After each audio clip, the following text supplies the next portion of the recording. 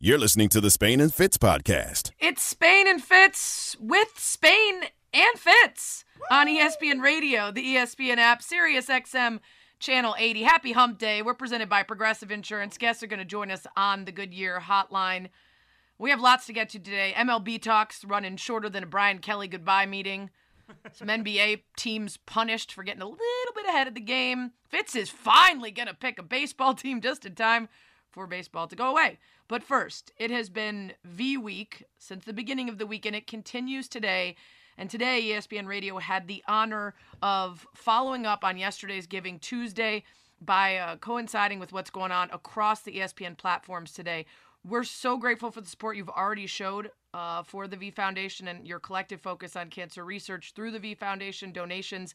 And we are keeping that spirit alive across our ESPN platforms right now and keeping the spirit alive of Jimmy V as well with his a little bit of his iconic speech from the 1993 ESPY Awards that you'll hear here now.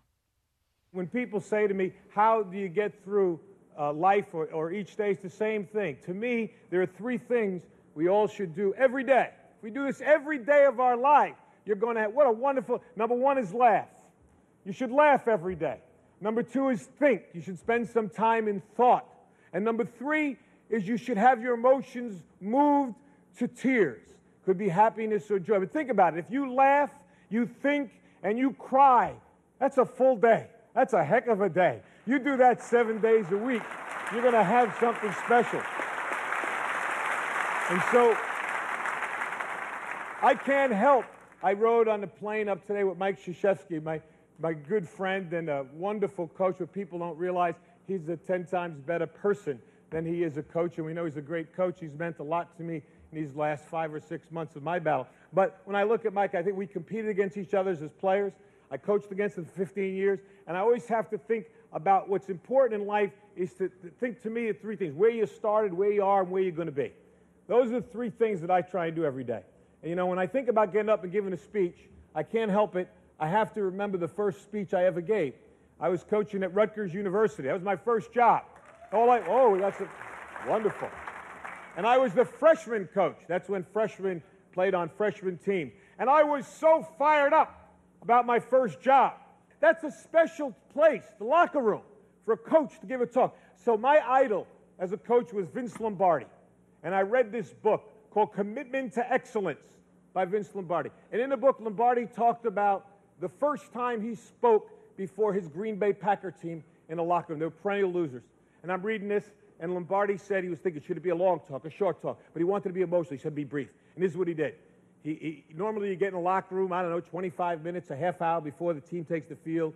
You do your little X and O's, and then you give the great Newt Rockne talk. We all do. Speech number 84. You pull them right out. You get ready. Get your squad ready. Well, this is the first one I ever gave. And I read this thing, Lombardi, what he said was he didn't go in. He waited. His team was wondering, where is he? Where is this great coach? He's not there. 10 minutes. He's still not there. 3 minutes before they have to take the field, Lombardi comes in, bangs the door open, and I think you all remember what great presence he had, right? Great presence. And he walked in, and he just walked back and forth, staring at the players. And he said, all eyes on me. And I'm reading this in this book, and I'm getting a picture of this Lombardi before his first game. And he said, gentlemen, we will be successful this year. You can focus on three things and three things only: your family, your religion, and the Green Bay Packers. And he like that. And the rest of it, they knocked the walls down. The rest was history. I said, that's beautiful. I'm going to do that. Your family, your religion, and Rutgers basketball. That's it. I had it. Listen, I'm 21 years old. The kids I'm coaching are 19. All right? And I'm going to be the greatest coach in the world, the next Lombardi. And I'm ready. And I'm practicing out right beside the locker room. The manager's telling me, you got to go in. Not yet. Family, religion, Rutgers basketball. All eyes on me. I got it. And now finally he said, 3 minutes. I said, fine. True story. I go to knock the doors open, just like Lombardi. Boom! They didn't open. I almost broke my arm. I was like, it was when it didn't open. Now I'm down. The players are looking. Coach, help the coach up. Help him up. And now I did like Lombardi. I walked back and forth, right? And I was going like that with my arm, get the feeling back in it. And finally I said, gentlemen, all eyes on me. And these kids wanted to play. They're 19. Let's go. I said, gentlemen, we'll be successful this year if you can focus on three things and three things only. They said, yeah. I said, your family, your religion, and the Green Bay Packers, I told him. I did that. I remember that. I remember where I came from. It's so important to know where you are. And I know where I am right now. How do you go from where you are to where you want to be? And I think you have to have an enthusiasm for life. You have to have a dream, a goal, and you have to be willing to work for it. I talked about my family. My family is so important. People think I have courage. The courage of my family is my wife, Pam, my 3 daughters here, Nicole, Jamie, Leanne, my mom, who is right here too,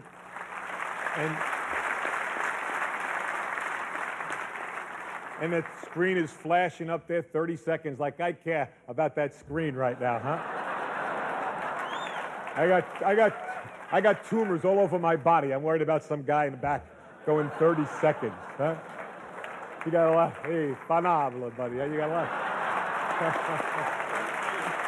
Right there. It should be. I just got one last thing. I urge all of you, to enjoy your life, the precious moments you have, to spend each day with some laughter and some thought, to get your emotions going, to be enthusiastic every day. And Ralph Waldo Emerson said, nothing great can be accomplished without enthusiasm, to keep your dreams alive in spite of problems, whatever you have, to be able to work hard for your dreams to come true, become a reality. Now I look at where I am now, and I know what I want to do. What I would like to be able to do is to spend whatever time I have left and to give and maybe some hope to others. All right? Arthur Ashe Foundation is a wonderful thing. And AIDS, the amount of money pouring in for AIDS is not enough, but it is significant. But if I told you it's 10 times the amount that comes in for cancer research, I also tell you that 500,000 people will die this year of cancer. And I also tell you that 1 in every 4 will be afflicted with this disease. And yet, for somehow, we seem to have put it in a little bit of the background. I want to bring it back on the front table. We need your help. I need your help. We need money for research. It may not save my life. It may save my children's lives. It may save someone you love. And it's very important. And ESPN has been so kind to support me in this endeavor and allow me to announce tonight that with ESPN's support, which means what? Their money and their dollars, that they're helping me, we are starting the Jimmy V Foundation for Cancer Research.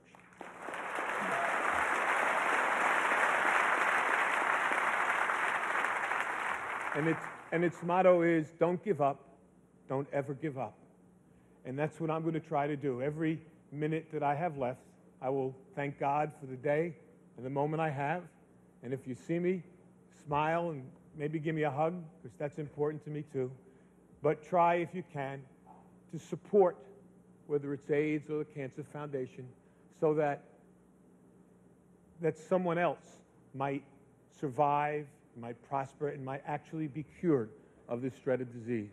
I can't thank ESPN enough for allowing this to happen, and I'm going to work as hard as I can, for cancer research, and hopefully maybe we'll have some cures and some breakthroughs. And I'd like to think I'm going to fight my brains out to be back here again next year for the Arthur Ashe recipient. I want to give it next year. I know I've got to go. I've got to go, and I've got one last thing. I've said it before, and I'm going to say it again. Cancer can take away all my physical abilities. It cannot touch my mind, it cannot touch my heart, and it cannot touch my soul. And those 3 things are going to carry on forever. I thank you, and God bless you all. It's good every time you hear it, and it means the same thing every time, and you have to listen to it and take it to heart and heed it. Jimmy V, that big speech, just a chunk of it there. If you can, go find the whole thing. And if you have the means and you're interested in helping out, it doesn't end with Giving Tuesday. It's all week, V Week. You can go to v.org/donate. 100% of what you give goes to cancer research. Spain and Fitz, Sarah Spain, Jason Fitz. Today, Fitz is going to pick his favorite baseball team, finally. So we need y'all to chime in.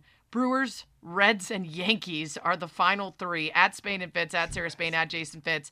Hit us up on Spain and Fitz Nation. Tell us why he should choose one of those teams, Brewers, Yankees, or Reds. Speaking of Cubs, the Cubs I said baseball, Cubs. Speaking of baseball, the Cubs just did something. We're going to talk about it. You're listening to the Spain and Fitz podcast. Wow, that sure turned my frown upside down.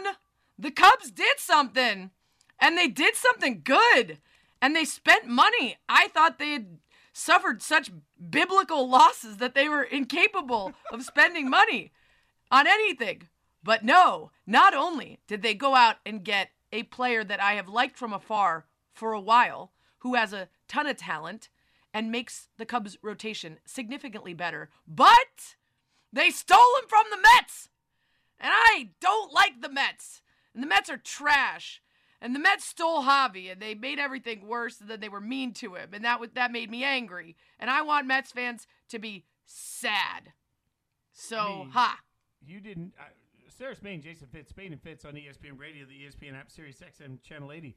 You wasted no time getting to the Straight Talk, brought to you by Straight Talk Wireless. I didn't.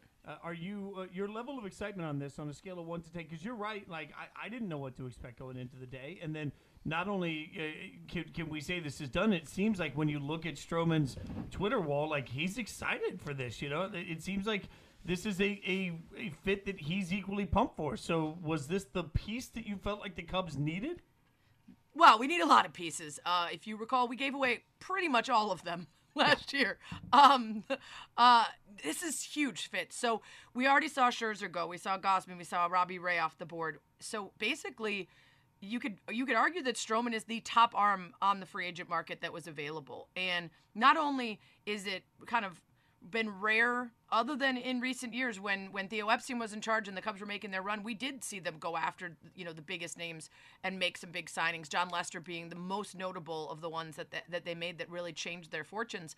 But the sell-off that occurred this past season and the question marks around whether they would be willing to spend and what kind of rebuild dead zone the Cubs might be for a number of years has been looming over this fan base since we saw Rizzo and Javi and Bryant and everybody else go. And it left us with a lot of questions about the remaining solid players on this roster. Were they sort of lame ducks left to mentor youngsters? The people in the Cubs system are not going to be ready this season to be called up and actually really contribute. That their talent in the farm system is a couple years off. So I wasn't sure if they would just hope that fans would come out to Wrigley and drink their beers and not care what the product was. But signing Stroman, 30 years old, he doesn't have the crazy stuff that some of the other guys I mentioned have, but he's been a middle rotation or better starter for basically his whole career. And he's a guy that's going to drastically change, I think, expectations for what this team does. Maybe unfairly so. Maybe they just want to go out and get one or two guys to appease a rabid fan base. But heck of a start, especially if we're, heading hours into a deadline that's going to shut things down for a while. This gives us something to be happy about, at least during the duration of this lockout. Yeah, so let's get to some more Straight Talk Wireless, no contract, no compromise. And it comes in that. Like, the positive is you get a great piece for the Cubs. The negative is we have no idea when they'll actually play because we got one step closer to what now looks like an imminent lockout after negotiations ended abruptly. This seems to be a theme over the last couple of days, is it only took a few minutes, according to Jeff Passan and other reports, for everybody to sit down and then say, nope, this is not going to work. This was an I wanted to show off, sir. I did. I thought I could say ignominious end to 3 days. Now you did.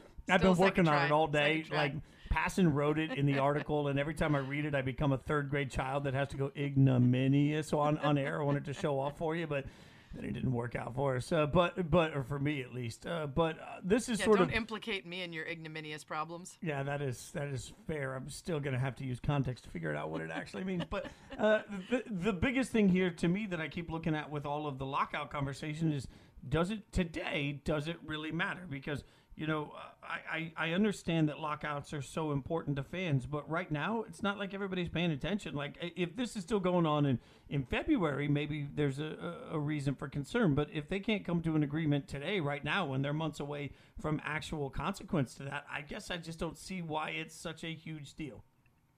Well, it's always a huge deal when there's a labor shortage, a labor stoppage. It's always a big deal when there's a lockout for a number of reasons, and a lot of them are things that we won't necessarily hear about how they trickle down there's a lockout that lasts a short amount of time. There's a lockout that drags into camp, spring training, etc. And that's, of course, where things get much more serious. If this is simply the kind of back and forth game of chicken that we saw during the COVID season, if you recall, it felt like both sides didn't have more so the owners. The owners were trying to play a game.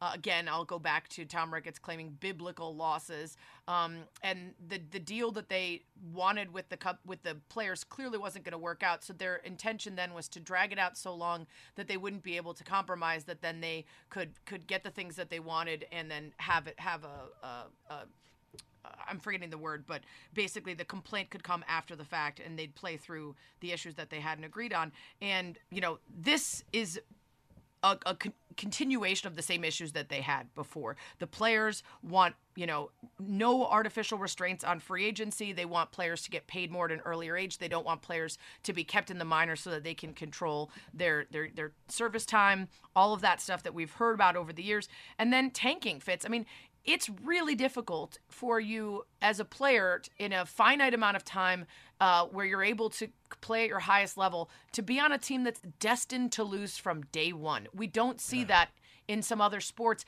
and it doesn't matter for a lot of those owners because with profit sharing, they can start the season saying, we're going to suck. They can suck and they can still make so much money, but then those players are stranded playing in front of empty ballparks and for people who don't care. And so there's a lot that actually needs to get handled here. The COVID stuff was a game of chicken that you kind of didn't think they would get to resolve. In this case, they do need to find a meaningful middle ground. And unfortunately, with $1.7 billion plus spent in November, the players can't really claim poor right now, and the owners certainly can't either. So they're both coming in with a little bit of we showed our hand a bit.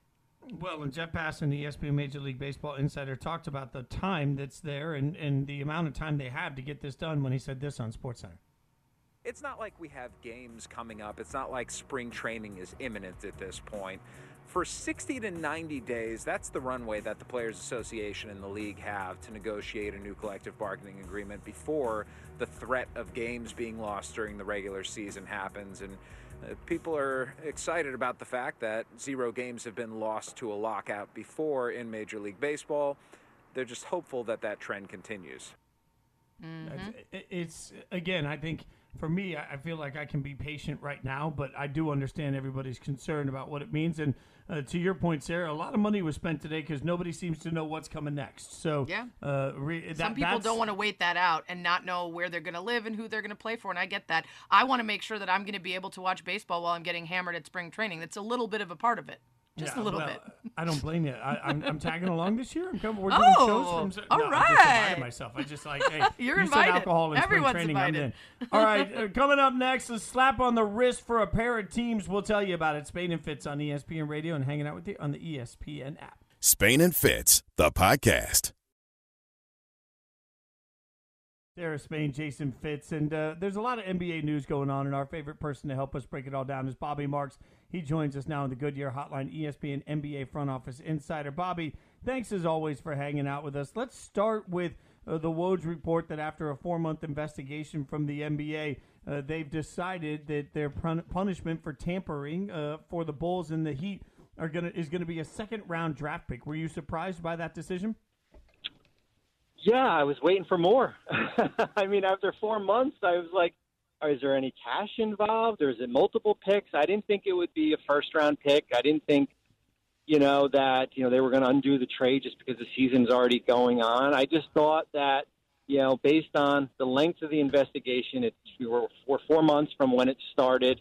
I said at the time that, hey, everyone does it as far as talking to agents, getting deals in place. I just thought that, using the speeding, analysis, hey, Chicago, Miami, maybe we're doing a little bit faster than the other teams here. And I thought it was going to be multiple picks in the second round. I thought it was going to be a substantial fine just because the NBA was going to set a precedent here. And at the end of the day, it's basically what Milwaukee got last year, and now we know what the bar is going to be. If teams want to tamper, it's going to be a second-round pick. And the funny part, guys, is that it's not even going to be their own second-round pick.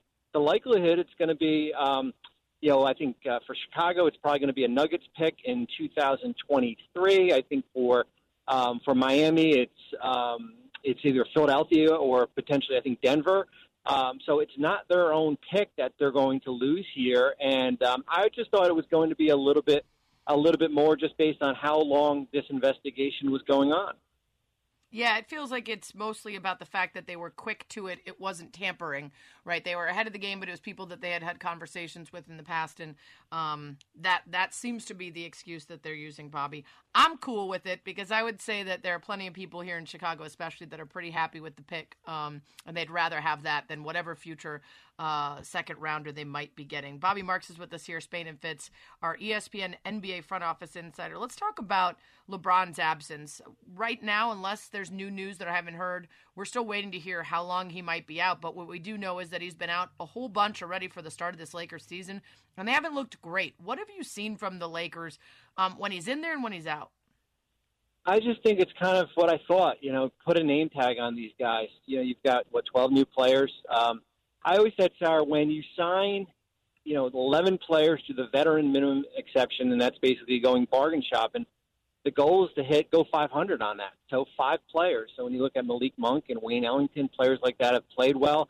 I thought it was going to be a big-time learning curve. Certainly with Westbrook.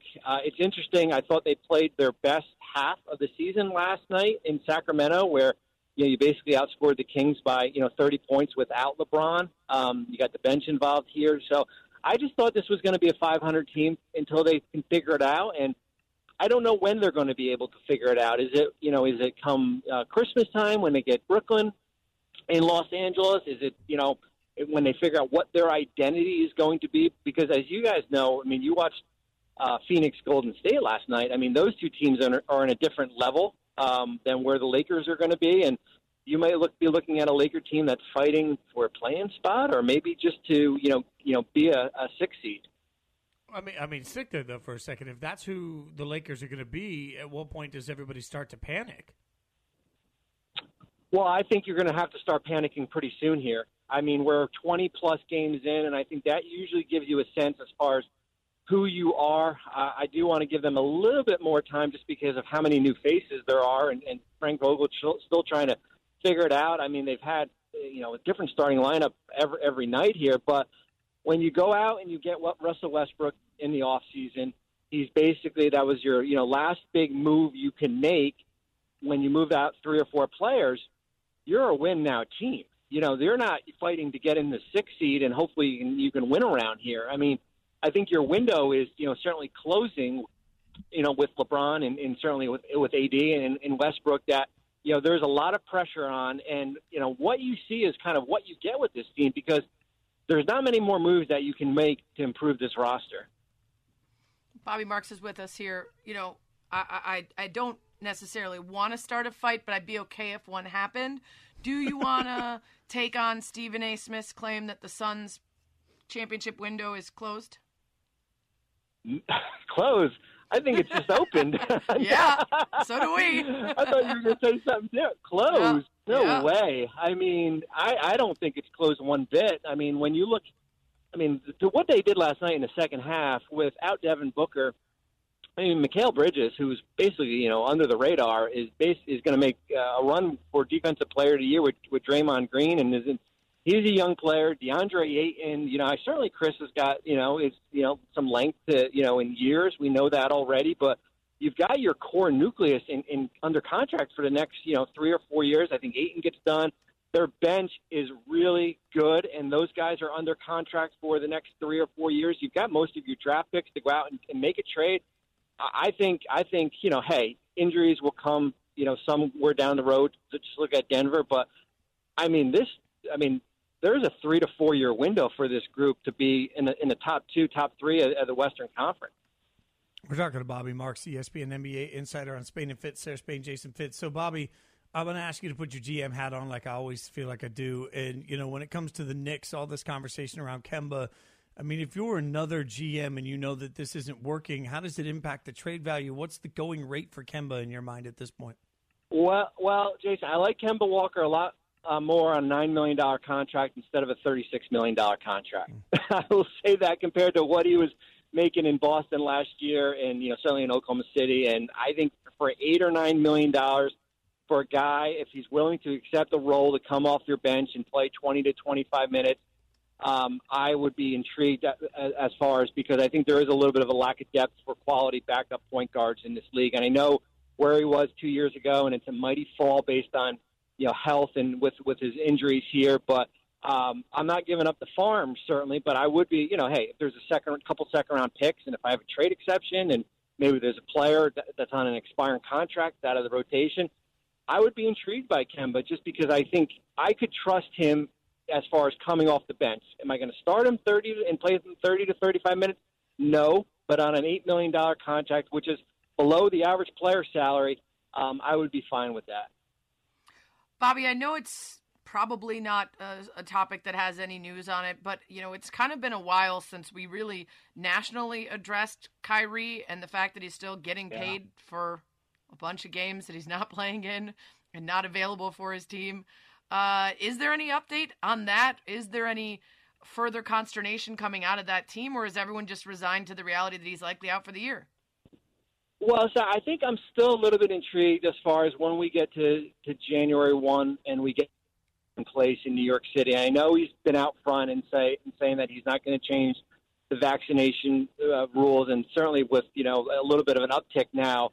Will that change when we get into January, and does that affect Kyrie? And you're right, we haven't heard anything. And I think because Brooklyn's 15-6, but hey, they haven't beat any quality teams as far as we look at, certainly with Milwaukee and Phoenix, Golden State, teams like that. And they need Kyrie to get out of the Eastern Conference, I believe. And what happens when we get to the trade deadline and he has not been vaccinated and he won't, you're not going to see him? Do we start to see his name being mentioned more than it is right now? And right now it's pretty quiet. Can they win a championship still in your mind without him? No, I don't. Unless James Harden is going to revert back to Houston James Harden, I don't think, and I'm not convinced that he can. I think he could do it in spurts. I don't think he can put together, 21 games in the playoffs to do so. Bobby, as always, we appreciate your time, my friend. You're the best. Thanks for hanging out with us. Have a great holiday. Appreciate it. You too. Thank you. ESPN Radio presented by Progressive Insurance, offering coverage options as unique as your business. Progressive covers companies of many sizes and specialties. Learn more at progressivecommercial.com. Okay, coming up, we're hours away from a likely MLB lockout. Seems like a perfect time for me to pick a baseball team. I'm going to do it next. Spain and Fitz on ESPN Radio. Spain and Fitz, the podcast. This is Spain and Fitz. We got one step closer to what now looks like an imminent lockout after negotiations ended. It only took a few minutes, according to Jeff Passan and other reports, for everybody to sit down and then say, nope, this is not going to work.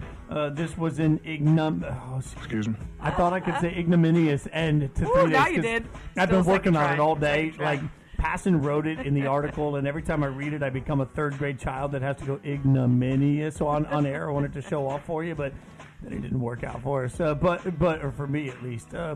This is sort don't of implicate me in your ignominious problems. Think about all the things you can do in life for 7 minutes. It's been weird. It's been a weird start to the show. I got really distracted by the news that the Cubs had signed Marcus Stroman. They spent money. They got better. They gave me something to be excited about. I just turned into Regis, weirdly. Then I got really thrown off by all the things you could do in 7 minutes. Or twice, depending on who you're with. Right. And then, there's a lot going on today. It's Spain and Fitz, Sarah Spain, Jason Fitz, ESPN Radio, ESPN app, Sirius XM Channel 80. We are hours away from what's expected to be a lockout from MLB, a 7-minute meeting today. That, of course, was the reference that we were referring to earlier. Of course, it was just about meetings. And sure. The baseball side's parted, the Players Association and the owners, which leaves us the perfect time for Fitz to suddenly get very invested in baseball. As you may have heard if you listen to the show regularly, he doesn't have a baseball team. And so we set out to fix that months ago, feels like years, with Major League Bachelor. Let's do it. The journey for love continues. I've been alone for way too long. I'm ready to fall in love. One man, 30 eligible competitors. Sarah convinced me that it was time to make a commitment. Not gonna lie, I have mixed emotions. Who will capture Fitz's heart and win the final rose? Hi, my name is Jason Fitz, and I'm the Major League Bachelor. This is Major League Bachelor on Spain and Fitz. That's right. We've whittled it down from all of the teams in the major leagues to just 3. And we enlisted the help of some of our listeners to help Jason make a selection between, inexplicably... One more time there? I said sex selection. Okay, there we go. Just making sure. I don't know which team you want to have sex with yet. You're going to tell us. You have inexplicably left the selection to the Yankees, the Reds, and the Brewers. Do you need any more information about any of these teams before making your decision? Would you like to know how many titles they've won? How many pennants? Would you like to know when they were founded? Any of the names that they used to have? Well, I'd like to know your thoughts on a couple of things here, Sarah, Okay. because number one, taking the Yankees, like I'm already getting tweets. I'm getting DMs about the Yankees. Everybody's up in the Menchies. And what's interesting is that it's very polarizing. Like the thing of it is Yankees fans are coming at me saying, hey, we get a bad rap, but we have a ton of knowledge, ton of passion, and we're always going to be there for the team, and the team is always going to spend the money it takes to be successful, which is a really good argument. But then I'd have to realize that I went through the entire Bachelor process, and all I did was pick the prettiest girl, which maybe feels like maybe I wasn't looking for love, because the Yankees are the prettiest girl in this one. They're much prettier than either the Brewers or the Reds. Like, that's a much different level of attraction. But, the Reds one, like the Reds girl is really, really fun, because there's a lot about Cincinnati I really like. There's one area of Cincinnati that you really like. Well, I mean, I like Cincinnati. There's also like the Milwaukee girl. Like she just likes to drink because all I ever do in Milwaukee is eat and drink. And there's nothing wrong with that girl. But can you settle down with it? You basically picked that one because of a restaurant you like nearby. I mean, and the bar scenes, the music scene in Milwaukee is really good too. They have a beautiful orchestra hall downtown Milwaukee. Always a good reason to choose a baseball team. Well, I got to think about what else I'm going to do when I go to the games. Like I want to see the entire city, right? Like I want to hang out for a weekend. Milwaukee's a place I like to hang out. Cincinnati's a place I like to hang out. New York's a place I like. I've talked myself into all 3 of these girls. Like, wow, look at that. I feel like. Do you have any advice for me? I do. I do want to lay out for you. You know what? I've just realized though that I went to this website to get some of these facts, and I think it might be a little dated. So, give or take a couple titles and pennants. This is roughly the history of these teams. I want you to just decide whether you want history, whether you want winning, whether you want an underdog story, because the oldest of the bunch is the Cincinnati Reds. 1881 was originally an inaugural member of the American Association, and then in 1890 joined the National League and took their current name. But they were at one point the Cincinnati Red Stockings, and then the Reds, and then the Red Legs is also a name that they took on, which is why you'll often hear Tom Waddle on ESPN 1000 yell, "Here we go, Red Legs!" Which is a fun little nickname. They've been in their ballpark for quite some time.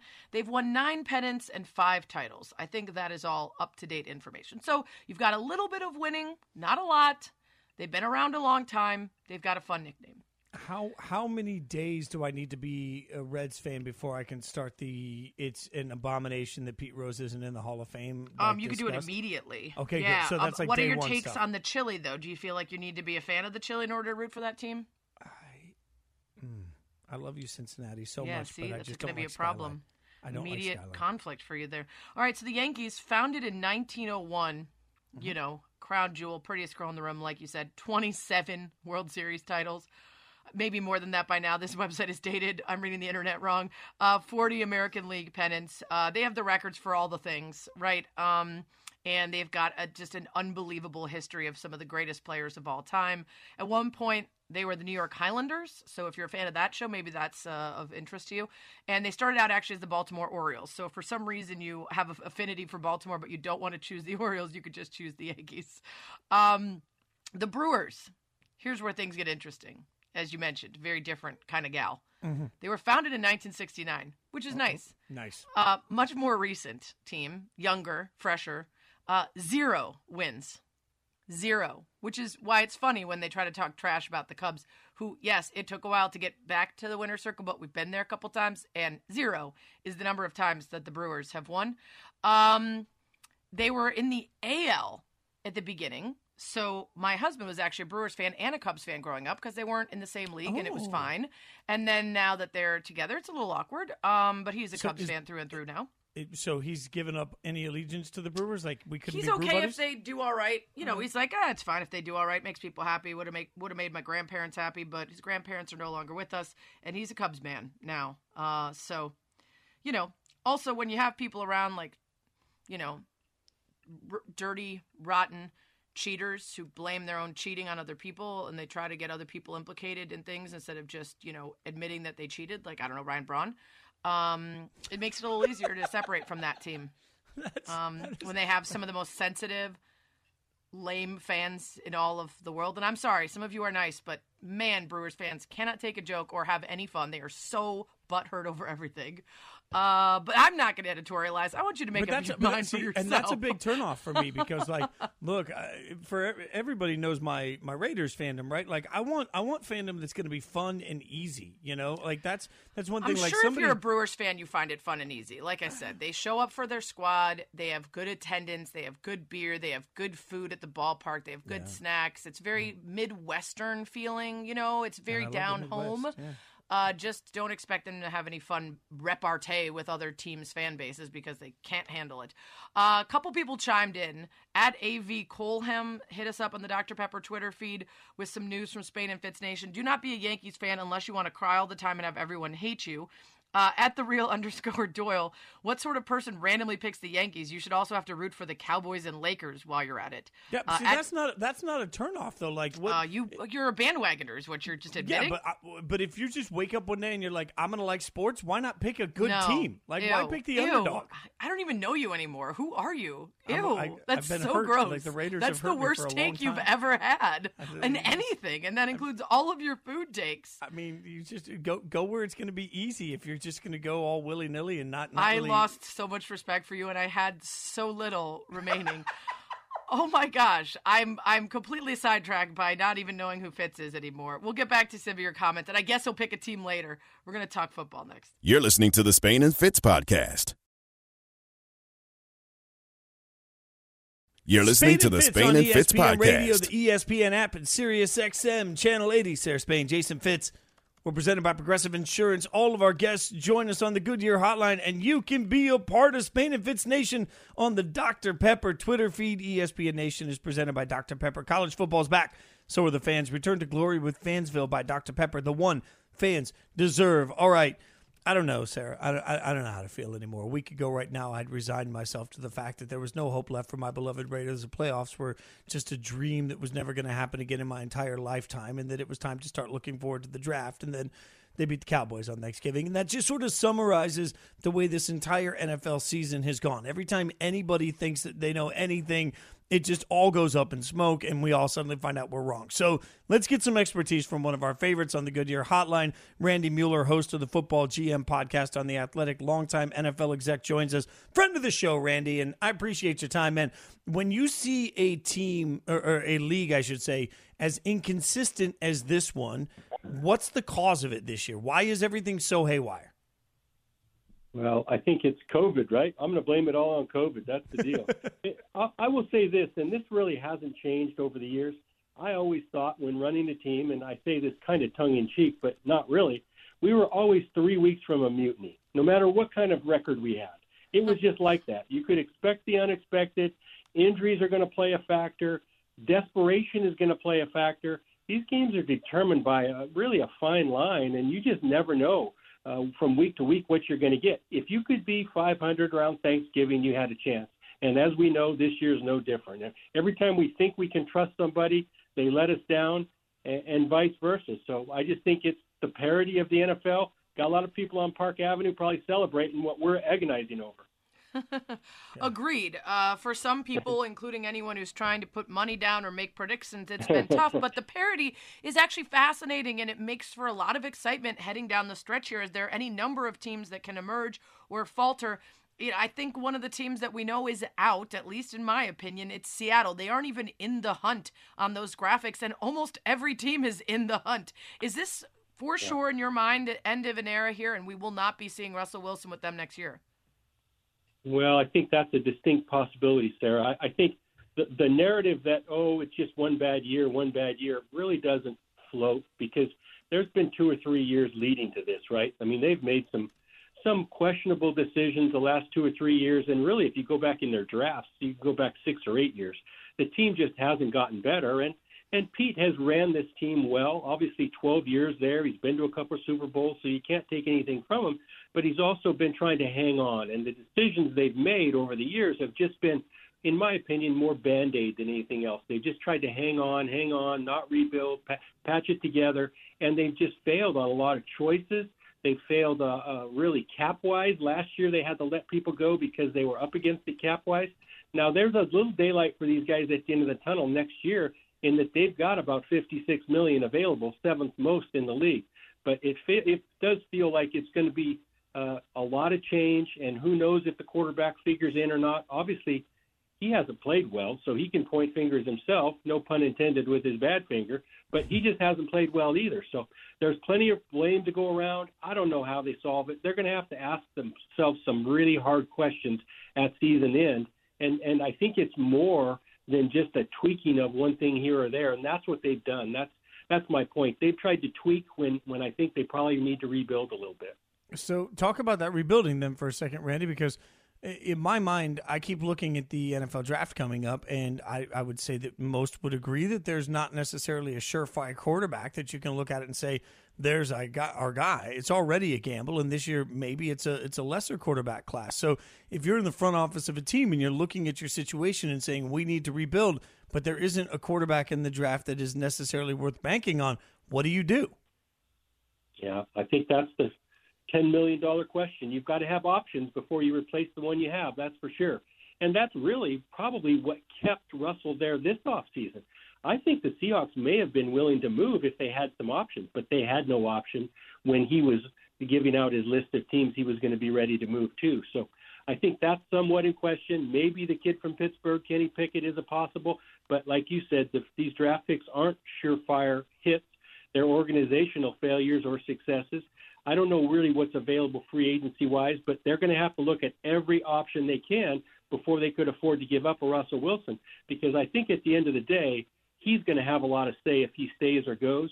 And we know if the quarterback is calling the shots that, that may be short-term, and we'll see. I just think this team has to take a little far-out approach in rebuilding a lot of pieces besides the quarterback. They've committed $35, $40 million in cap money to Russell, and it's really got him nowhere the last 3 years. It's Spain and Fitz, Sarah Spain, Jason Fitz talking to Randy Mueller, host of the Football GM podcast on The Athletic, also former GM at the Saints and Dolphins. Let's talk Saints. Hill gets his first start. He replaced Trevor Siemian, who went 0-4 as the starter for the Saints after Jameis Winston went down. Sean Payton sure thinks that Hill is a starting quarterback, but no matter how many opportunities he's had to step into that role, he's never really claimed it. What do you make of this opportunity, and is there still a reasonable thought that he could be a starter in this league? I think there's a little bit of desperation here. I think Sean knows he might have his only option in playing Taysom Hill. I don't think the Siemian experiment has just been good enough to compete in the NFL, and we saw it again last week. They're struggling at that position. I think Taysom gives them a little different flavor. We know what he can do with his Swiss Army knife skill set, but I don't see him being a starter for the long haul. I know they redid his contract, but that had some other cap ramifications that forced them to do that. So I don't think the answer is there. I think you're going to see another team probably in the quarterback market this offseason, and who knows, maybe it's the team we just talked about that ends up helping each other out. So we'll see. I know this, no team is up against it more cap-wise than the Saints, so they're even way over the cap next year already, about $60 million. So it's going to be another rob Peter to pay Paul type situation, which it hurts you when you're trying to get better. That's for sure, when you have no cap space. and that's what they're going to be up against next year again. We're talking to Randy Mueller, longtime NFL, former NFL executive. So, Randy, I got to ask you about the coaching situation because I'm watching these salaries that are going out to college coaches, and they're just shocking, right? So it feels like all of it can have impact to the NFL. The money that's going out, and then also the pipeline for coaches that may no longer consider going into the NFL when they can stay in college and make more money. So long term, how does what's happening in college football around the coaching situations impact the future of NFL coaching? Oh, I think it'll definitely have an effect. I think we all see that it's a league or a game that follows each other, right? Sometimes things happen in the NFL that gets mirrored in college ball. I do think the salaries are, I mean, let's just face it. We all wish we were college coaches now, right? I mean, it's crazy. And I just think it's a total different game. I think college football now, really, the power and the autonomy that these coaches have is way more so than in the NFL. It's hard to even relate the two because the NFL coach is so different. His skill set is so different. His decision making has to be so different. So that part of it's hard. But the money is going to. Agents are doing their job better than ever before, and I'm sure whoever negotiated these new deals for these college coaches are going to try to bring that into the NFL.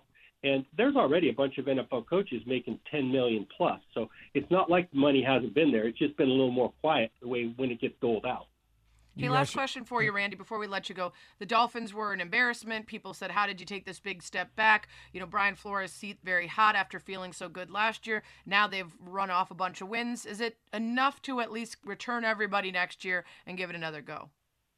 Well, we'll see. They've got a few weeks left, but I think we all have been kind of surprised at what we've seen, but yet you have to give them credit. I mean, let's face it, Tua, 80% completions over the last 3 weeks has been really good. None of us saw that coming. Their RPO game is sharp. It's really good, and it fits with what he can do. Waddle, the receiver, big-time player. So they've hit on some guys. It's coming together, and I think the next 6 weeks will determine it, but I would think they're going to run it back without a doubt, and they may end up finding a way into one of these wild card spots before it's said and done.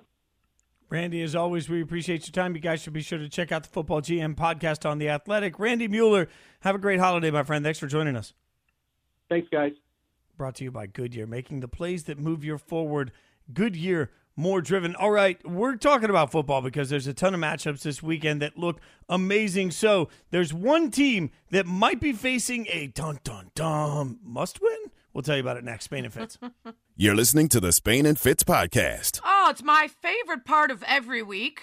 When we get a chance to look back at the weekend that was in our NFL picks and see how much further ahead I got from Fitz. Because we know he didn't make up any ground. That would be ridiculous. We know that always he manages to dig that hole a little deeper. I really wish that we had bet the polar plunge on these picks. My God. I'm feeling good right now. My God. The early season picks I'd have to go back and look at, but one of us is going to have a very, very cold welcome into late February, March when that's all wrapped up. It's Spain and Fitz, Sarah Spain, Jason Fitz, ESPN Radio, ESPN app, Sirius XM Channel 80. We're presented by Progressive Insurance. We're going to get back to y'all on the Spain and Fitz Nation question about Jason picking his baseball team. You guys have some thoughts, strong thoughts. But we need to look back at our picks and see how we did, Fitz. Let's see how we did. I have to take the Bears. Begrudgingly. I am choosing to pick the Bears game Wow. because I think Chicago is going to thump the Lions, and we're overstating Dan Campbell. The victory! I'm going to take the Ravens over the Browns. You are such an overachiever. OHIO is going to ROLL all over Michigan. Harbaugh is going to get absolutely decimated in this game. Ohio State's going to win by 30. I got takes. I got takes. That's absolutely embarrassing. It pains me. It hurts me. The Cowboys are going to they're just going to beat the Raiders. It's going to be bad. I also took the Cowboys over your Raiders. I don't have to pick the Raiders. I just wanted to. I think the Cowboys need a bounce-back game, and you are just the team to give it to them. Why would you believe in something awful when you can believe in something wonderful? I think because Cam seems to be playing not just efficiently at quarterback, but also capable of running with the football again and just looks comfortable, which I'm surprised by. I think the Panthers beat the Dolphins. He looks inspired. I also selected the Panthers. Son of a biscuit. The Giants are falling apart. Philly is playing much better. Oh, son of a. Really? Eagles over Giants. That's what I picked. Yeah. I'm going to make her pick next Wow, week we first. picked all the same games except for your one college game and my Ravens-Browns. That's my only shot to make up ground. Ohio State, I swear to God, if you fail me now. We're a sorry bunch of losers. We really are. We really are. I went 2-3, and somehow I still beat you. You lost ground. I didn't just beat you, you lost ground again with your 1-4 week. Boy, did we get the whole Cam thing wrong. Yeah, he looks really inspired, super comfortable. He's got him in a good place. I mean, he did look comfy on the bench late in the game. He looked really comfortable just hanging out on the bench. It was a premonition we had that he would comfortably sit on the bench. After week 12, I am now 28-12 in my picks. You are inching closer to 500. You are 22-17-1. Oh my God. The wheels are falling off. The wheels. You got. Don't you worry. You've got the ability to make up some of that gap right now, as we do 5-Pick Friday on Wednesday. Giving you the picks that matter. I'll tell you, I think the Raiders are going to win this game. They're going to win a high-scoring affair. And we're not talking Andy Dalton and Derek Carr picks. Try to wrap your head around that. Time for 5-Pick Friday on Spain and Fitz. Yeah, we know it's Wednesday, but I'm going to New York City with my family tomorrow for my mom's birthday, and we don't have a show on Fridays, so we're just going to go ahead and do 5-Pick Friday today. Fitz, you said last week you wanted me to go first. Do you want to do that so you could potentially alter your picks and then therefore attempt to try to make up some ground, or what's Sure, the plan go ahead. here? Yeah, well, ladies first, ever the gentleman. I'm going to start with the game I have to pick, Cardinals-Bears. Now listen, I don't think the Bears are going to win. I have said consistently for the last month or so, maybe less than that, maybe 3 weeks, that the Cardinals are the team I'm most certain of. The Pats are catching up because of the way Bill Belichick has them playing consistent football. But the Arizona Cardinals were great, and then they lost their quarterback and their top receiver, and they remained victorious. This is a very good Cardinals team. The Bears are not very good. Matt Nagy's saying maybe Justin Fields will be back. I think he's just trying to make the Cardinals prepare for both quarterbacks. I think most people believe it's going to be Andy Dalton again, who looked all right against the Lions in terms of passing yards, over 300 yards passing.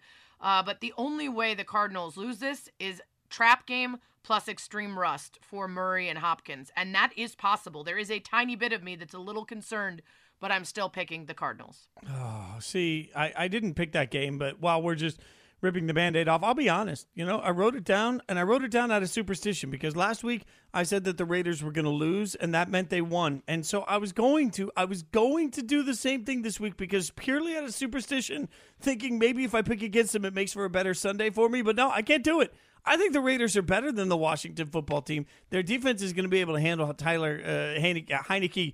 I can't even say his last name. Heineke. That's what you're going to need after you lose again. You know that. I'm nervous even saying it. You know what? I have gone back and forth on this, but man, I just can't get the way they played Thursday out of my head. And that's a version of the Raiders I want to believe I can see on Sunday.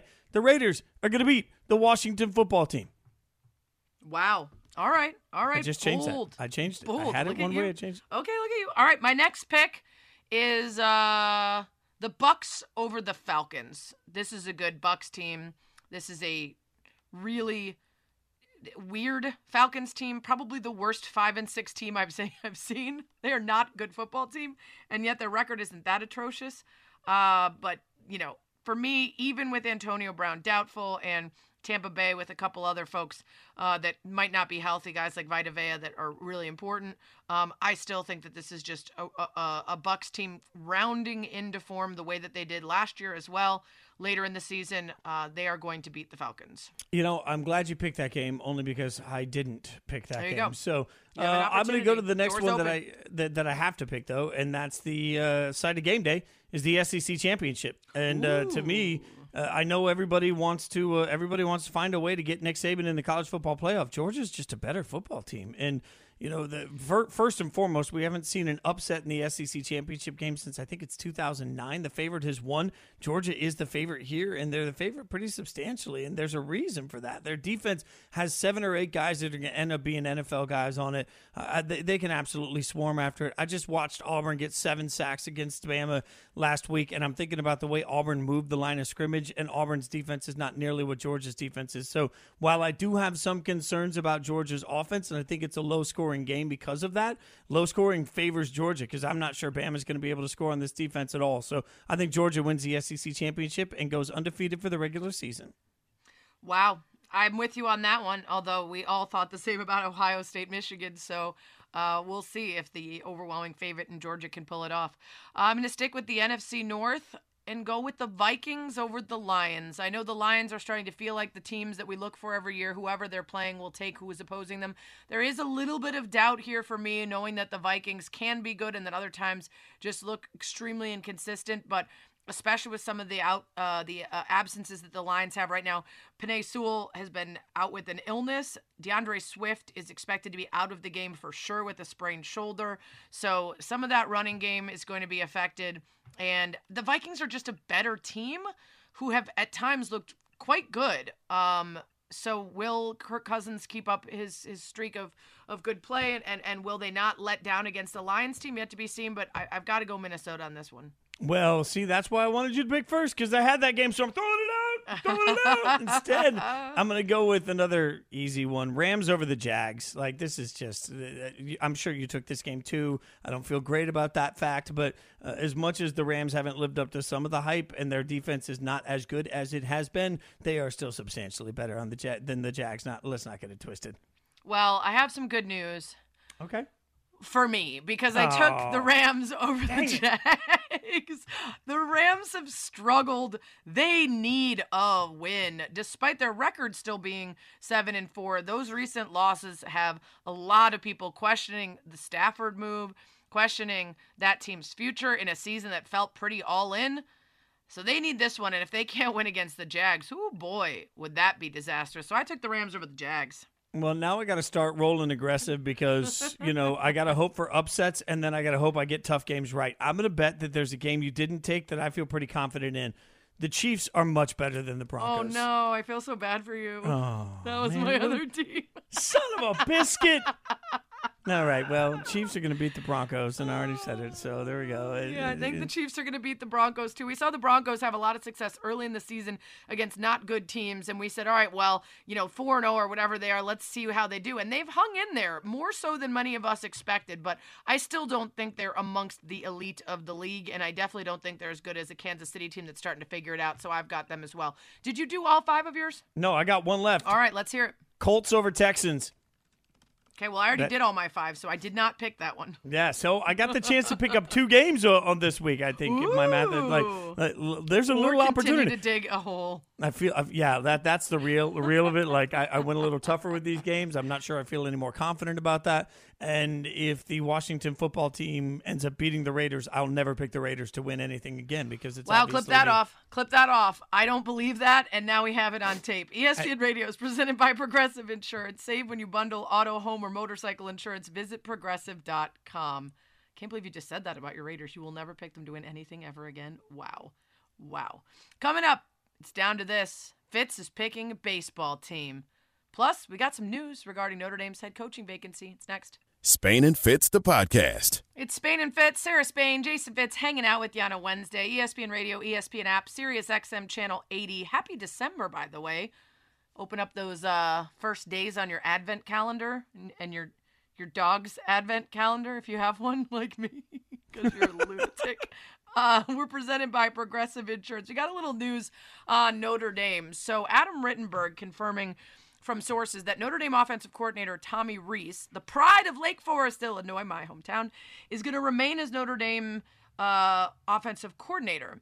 Now, most believe that this then means a package deal with Marcus Freeman as the head coach because, of course, Fitz, if a new coach was coming in, they would like to have some say about their OC. With Freeman already there, he moves up. Rees sticks around despite what was rumored to be a much bigger offer from LSU. And some are already reporting that they're hearing from sources that Marcus Freeman will indeed be the new head coach at Notre Dame. But stay tuned to ESPN Radio Sports Center throughout the night for updates for confirmation on that. Quick thought on that, Fitz? I mean, I think this makes a lot of sense. Talking to Mike Golick Jr. last night for our rankings reaction show about how galvanized and together this entire locker room seemed to become through this process. Mike talked with a lot of pride about talking to the guys behind the scenes and in the locker room about the way they were taking all of this news. I think there's a togetherness to this, and if it feels that special in the room, why not keep it together and see what happens next? It makes a lot of sense. Absolutely. All right, we teased this earlier, and we are going to get to Jason Fitz's baseball choice. But first, don't forget to tune into the That's What She Said podcast, hosted by yours truly and fueled by Gatorade.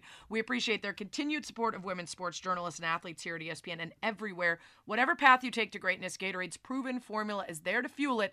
Greatness starts with G. All right, so months ago, we started Baseball Bachelor. Essentially, Major League Baseball Bachelor was my tribute to what I did a couple years ago with College Football Bachelorette, which landed me Michigan, which for a couple years was disappointing, but this year's feeling pretty good. So we thought we'd use the same process. Fitz would slowly whittle down all the teams from Major League Baseball and then choose one to root for because he's never had a baseball team before. He has inexplicably ended up with the trio of the Brewers, the Reds, and the Yankees. And I will remind you that, yes, he was indeed allowed to choose from all of the teams in Major League Baseball, and he ended up with the Brewers, the Reds, and the Yankees. A couple folks chiming in on social media as a part of Spain and Fitz Nation, at Gem Knitter, one of our favorites, Gail, hit us up on the Dr. Pepper Twitter feed. I don't understand. Jason is good and smart. These teams? But okay, it is what it is, and I hope he'll be happy with whatever team he chooses. Just not the Yankees, please, not them, dear hell. Thank you, Gail, for chiming in. Biggest Liamp fan said, Brew Crew. Brewers had an 11-game lead over the Reds, who choked in September last season. Why would you choose them? Small market teams have the best fans, so why pick a big market team like the Yankees? Plus, the Crew has made it to the playoffs the last 4 years, so why not choose them? Also saw some folks chime in with sausage races, which is one of my favorite things in all of baseball. And I am saying that as a Cubs fan. But the Brewers' sausage races are amazing. One vote for the Brewers in that camp. At Jeff Norman 90 said, maybe Quidditch is more your thing. I think he's disappointed with your selections. At ALAC9, the Yankees do not need more fans, casual fans or otherwise. At Gregory Us, 3 words, Joseph Daniel Votto. So if you're a Joey Votto fan, good reason to pick the Reds. And I like this one from Doc Anarcho. Reds for the pain. So good. Yeah, I already deal with pain 17 Sundays a week, a year. I don't know that I need, more pain in my life. But these have all been very, very compelling points. There's a couple of easy things as we go through the drama here. I was going to say, are we going to do this like first runner-up, which means first third, to eliminate. First runner-up is third. It's the nicest way to say you didn't get it. And then I believe the runner-up and then the winner. But once you say the runner-up, then it's the winner. So you usually say the first runner-up and then you say the winner. Okay, so the first runner-up in this situation is going to be the Yankees, right? The Yankees are out. And I'll tell you why, Gail said no to the Yankees, and she's been a faithful listener since day one. So that's part of it. Stop making you socks. Like when the cameras weren't following us on our reality show, I went on a little date with the Yankees. Went to the stadium, watched the game there. Was it a fantasy suite situation? It was. I was just out with the people, hanging out, and the ending wasn't happy enough for you at the game? It wasn't a great date. There wasn't a vibe. There wasn't like a chemistry. I didn't feel like the Yankees loved me as much as I love the Yankees. Too many escalators, honestly. That place, in my opinion, you shouldn't have escalators at a baseball stadium. Yeah, I would rather walk upstairs than an escalator at a baseball stadium. My seats were not particularly good. That would have been a lot of walking. I agree. I mean, it's a big place. They kind of need them. But once I'm on an escalator, I'm like, oh, I'm not at a baseball game anymore. Now, I didn't realize until I'd been there a little bit that my seats were high, but they also included some of the perks of the suites that were right, like the club level bars that were right behind it. That was a nice thing. Well, they have those everywhere. They're not as nice as they are probably at Yankee Stadium, but are you really there for that, Fitz? Obviously, You're there for the baseball. You are a diehard lover of baseball. Right, it doesn't matter to you what all the other accoutrements are. This is where it gets tougher because that means my what is this then? The runner up or is this how do I? Yeah, the runner up. Yeah. But I mean, it depends on what you want. The drama of announcing the winner, or you want to first really quickly be like, the runner up is this, which means.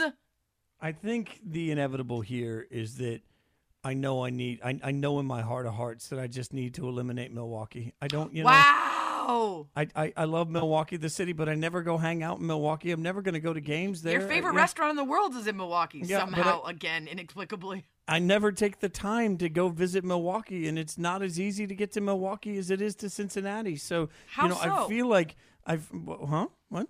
I mean, why is what's the flight like? It's like a half hour longer. Yeah, it's a little longer. It's a little pricier. I like my flights. Although, I like that Cincinnati goes into the Kentucky airport, not particularly busy. Then you can just flop Cincinnati's right over there. basically just northern Kentucky. So this is the moment where I feel like I'm ready to give the rose to Cincinnati. But Sarah, the problem is I'm bringing another contestant in. What? I'm doing the twist. I'm doing the Bachelor twist. You don't even watch these shows. How do you doing know the Bachelor twist at the end, and all of a sudden you think it's there, and it's just me and the Reds looking at each other, and all of a sudden I'm side-eyeing the first team that I eliminated because I realized that I let go a little too soon. I can fix them. They may have problems, but the Oakland A's need to be my baseball team. This makes too much sense. There we go. We got the pumping tunes. Think about it, Sarah. The pumping tunes. If I am not incorrect, this is actually literally the song they use when they win a game in Oakland. Oh, yeah, it is. Thanks to 1981 or whatever. As the resident old guy around here, I kind of love it. Look, I've thought a lot about this, and the reason I eliminated the A's was because I spent years rooting against them because they were playing in the same stadium as the Raiders. Well, now that no longer happens. Now I have no reason to share that doubt of the Oakland A's, and it's not lost on me that I think there's a really darn good chance that the A's are going to move to Vegas, which means I can fix them. I can fix them. They're going to move to Vegas. They're going to be my team. My city. They're going to move in with me right out of the gate. We're going to fall in love. I can't believe this. First of all, I can't believe you eliminated them first, and you were like deal breakers. Never, ever. I hate them so much from ruining my field. And now they're back all of a sudden. The glow up was real. I don't know what happened in that time period. But also, I feel better about you as a person because this is the Jason I know. Not the one who says, I've had so much heartbreak, I might as well just go front running and pick a team like the Yankees or something. The one who looks at a team like the A's and says, you know what? I can fix them. I can bring them to Vegas. I can put them in a mini skirt and some high heels and give them some sort of residence at the Luxor, and suddenly they're going to be someone I want to take out. Man, the A's in a little black dress are going to do it all right for me. It is going to be perfection. Now I just need to get free gear. Wow. Okay, this is wild. Okay, Freddie and Fitzsimmons are up next, and the entire Oakland A's team is going to join them to talk about Fitz's decision. Wow, great. Come on. Thanks for listening to the Spain and Fitz podcast. You can listen to the show weeknights at 7 Eastern on ESPN Radio and on the ESPN app.